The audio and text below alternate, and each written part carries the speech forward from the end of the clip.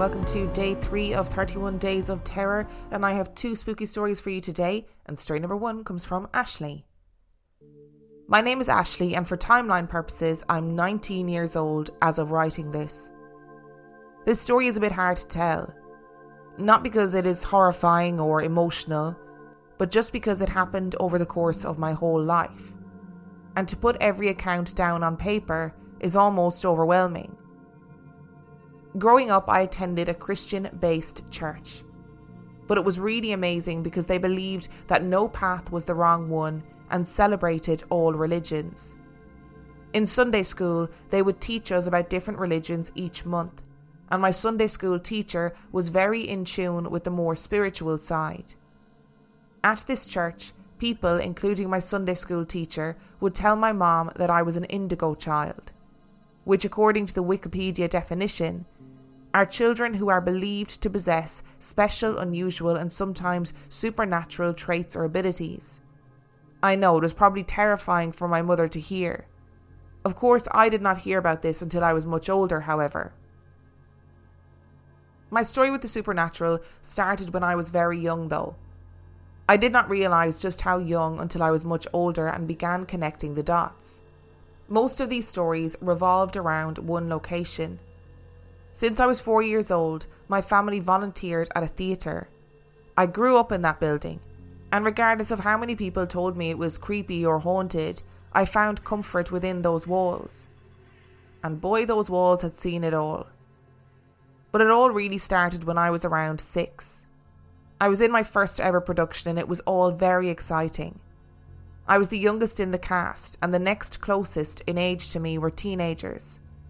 So during the production, I often found myself hanging around these older kids when I was not with my mom.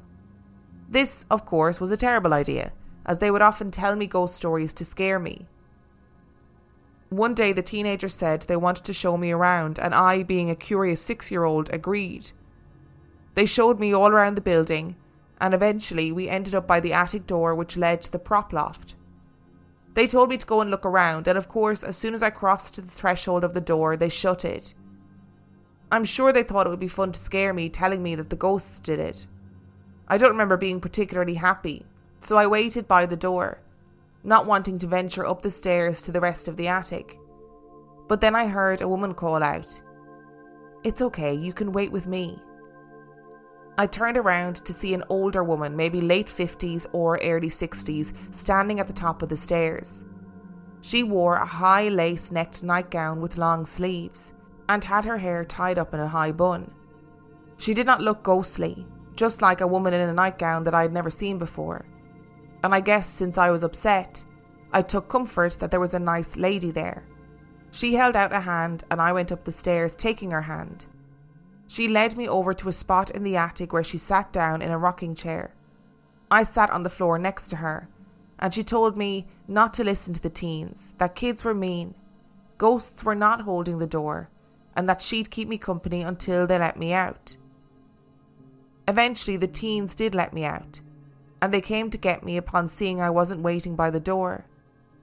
When I looked to see them, I told them that the woman had kept me company, but she was gone, which of course led to more teasing from them. But this was not the craziest part of the story. From then on, until I was around 11, I saw the woman up in the attic any time I returned alone, which was often, as I was frequently told to venture up there to retrieve props for the shows that I was in. For 5 years I would see her in her rocking chair. She was always there, and I would talk to her all the time. We would carry on casual conversations while I gathered props, and I just never thought anything of it. Sometime around when I was 11, they took the rocking chair down from the prop loft to use in a show, and I never saw her again. It was not until I was 16 and thought back to the fact that I had not seen her in years that I realised she was not an imaginary friend or something that I had made up. She was real, and I believe with my entire being that she was a spirit. For a long time after my encounter with the woman in the attic, I did not see anything. I would often hear footsteps or whispers when no one else was in the building, but I would just say hello to the ghosts and move on as if it was almost normal. I heard stories from the others though. Such as one time when we had some volunteer workers come in to fix up the gardens outside, one of them went to use the bathroom to find it flooding. Apparently water was rushing from one of the toilets and they went to get help to stop it. But upon returning, the floor was dry as a bone. Another thing that would happen is any time we would leave for the night, we would go around and turn off all the lights. We would double check they were all off, and then when we would walk to our car, we would watch as a random room would illuminate as if someone had flipped the switch back on. We would often rock, paper, scissors for who had to go back in, but sometimes we would go back in, turn it off again, and by the time you would return to the car, another one is on. It was almost a game. Despite all of this, I was still skeptical. I know, ironic. But right around the time I was 17, I saw enough to change my mind. For years I had heard stories of a little girl in our costume room, but I had never seen her, despite the amount of time I had spent putting costumes for shows. I had heard half a dozen accounts of a young girl with black hair and a black and white dress crying in the back corner of the room. But the twist is, when you inevitably thought some kid got up there somehow and you ask if she was okay, she looks up and has no face. She had also reportedly been seen around other places in the building too, except any time she was not in the costume room, she has a face. While I had never seen her, some friends and I speculated that maybe something bad happened to her in that room, or she lost a part of herself there, making her unidentifiable in that room. Though it is only a theory. But it was when I was 17 I was directing a fundraiser show to help raise money after COVID. A few friends who were helping me put on the show and I were very late one night, trying to get the sound system to work. We'd been at it for hours and no success. While we were working, however, we kept hearing sounds from the floor above us. We were in the theatre, and the room that would be on the floor directly above us was the costume room. At first we ignored it, knowing that sometimes a mouse or a squirrel would get into the old building. But the sounds were loud, like footsteps, with the floor above us creaking with the shifting weight. We knew someone was up there. We were all getting nervous. What if someone had broken in? I was with 2 male friends, and I was also not any kind of damsel myself, keen on proving that I could take care of myself, so the 3 of us grabbed a few tools as makeshift weapons and went upstairs. Of course, on inspection, there was nothing. We went back to working on the sound system, but then this continued 2 more times. After the 3rd time it happened, we were all so spooked that we went home and decided we did not want to know whatever it was. Days later, the production went up and it was a grand success in raising money. We were all so proud of the show that we had put on, and we were excited to close our final show of the run. During intermission, I went around as the director to make sure everything was running smoothly. During a run, I would have a walkie-talkie and the person operating the sound or light booth would have the other, but I had left mine backstage. I went to check on things when I saw my light operator talking to someone on the walkie. She was very upset and I asked her what was wrong. The voice on the other end of the walkie was saying her name over and over. It was a little girl's voice. It said her name a few more times and then said, "Follow me." My light op and I shared a horrified look. "I said, follow me," the voice repeated. I grabbed the walkie from my light op and ran backstage, pissed off that someone was playing a prank, to see my walkie, exactly where I left it, untouched. As I stared at my walkie on the shelf in disbelief, I listened to the voice on the walkie in my hand keep talking. "I said, follow me," it said again, and then static. A few cast members gathered around and we all shared confused looks. But then, through the static, a high-pitched scream rang out on both my and the other walkie before it fried them both. Yes, fried. They stopped working completely after that. I was never so scared in my whole life. Sure, maybe we picked up on another frequency, but these were from Walmart, made to not work more than 15 feet away from each other. And even if they did, how did they know my light op's name? After the show was over, we put the walkies in the office room. I tried to change the batteries, but they were still dead. A few weeks later, I was stage managing another show that was going up, and one night after rehearsal, I was closing up as that was one of my duties. I was the last person in the building, and I was closing up the office, and before I turned off the lights, I heard static. I walked over to where it was coming from, and it was coming from the previously fried walkies. The screens still showed nothing. They were acting dead, but the sound came from them regardless. And through the static I heard the little girl's voice, incoherently speaking. I never ran out of that building faster in my whole life. There was a light on upstairs when I got into my car that night. I left it on. My last story is my most recent, the one that I will genuinely never forget. I was getting some costumes from our second costume storage room, separate from the costume room. I was going upstairs alone, but there were a few people on the main level. I walked into the room and saw a little girl sitting on the piano. While I was spooked by the unexpected girl, I assumed she was the daughter of one of the people downstairs. I said, "Hi there," and she replied, "Hello." She was young with black hair, wearing an old-fashioned school dress. But who was I to question it? We were in a theatre after all.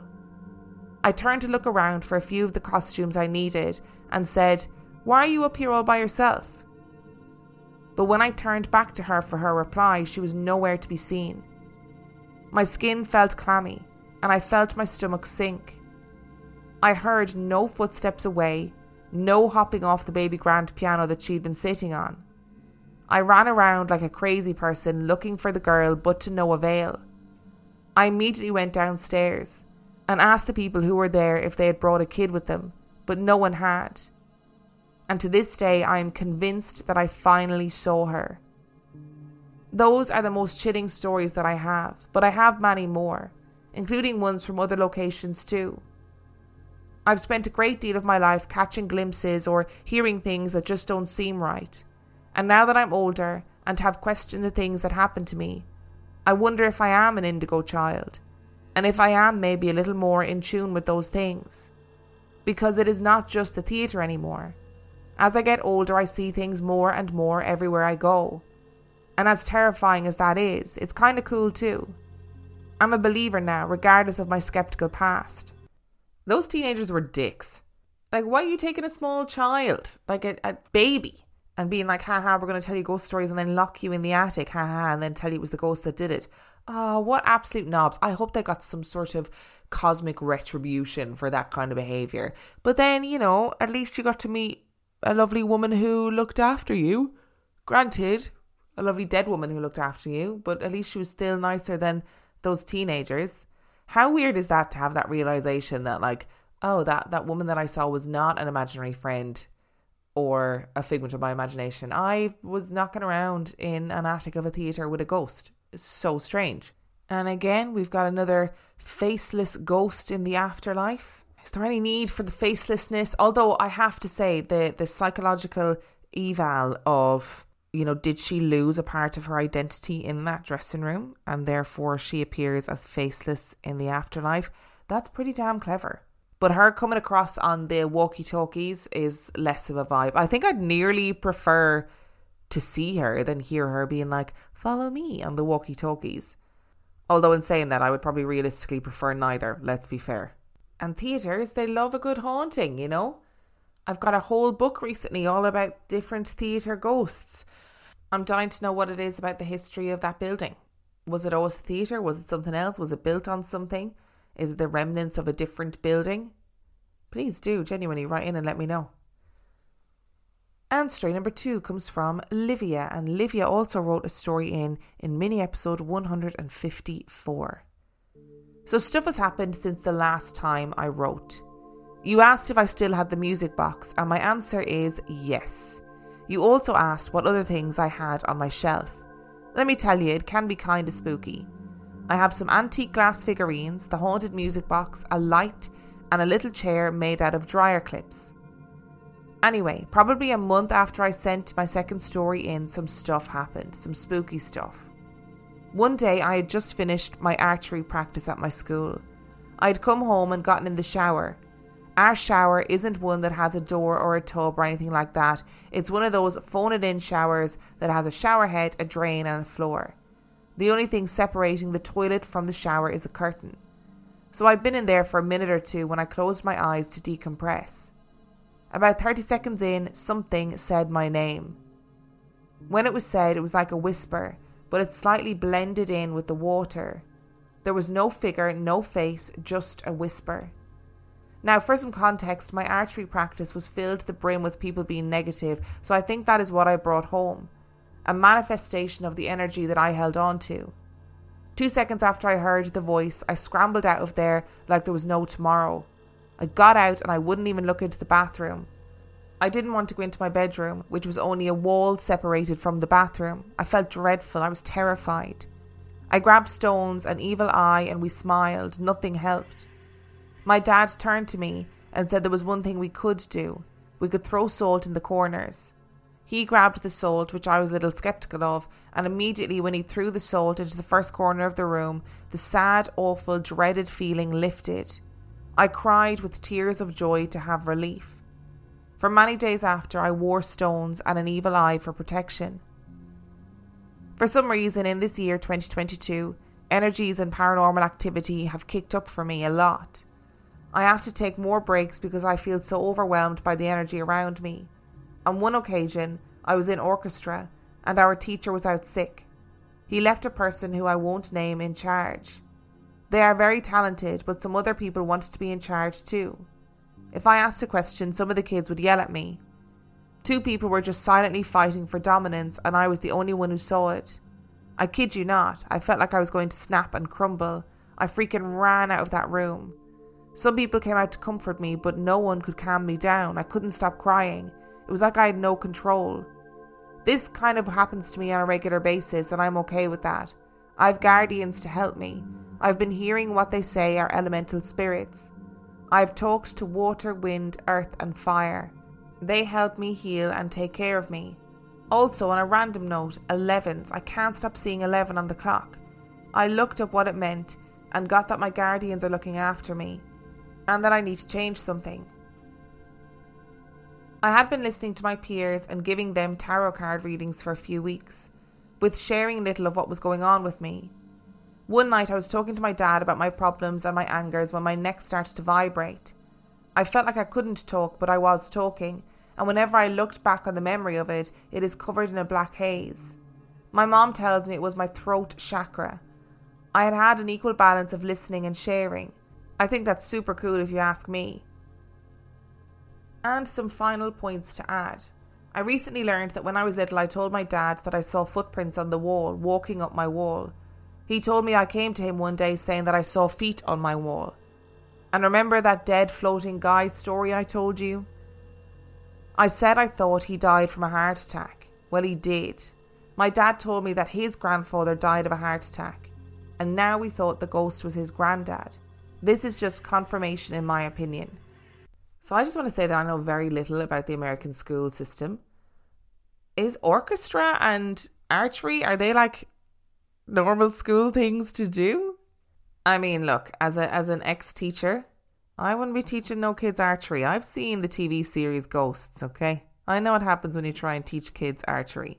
I think the bathroom situation is such a primal fear. You know, when you're washing your hair and you close your eyes and you're convinced that there's like a demon standing right in front of you. I also really dislike curtained showers. Like, I don't like not being able to see past a curtain. Give me like a glass shower any day. You know, that'll make me happy. So if I heard whispering when I was in the shower, I would be losing my tiny mind.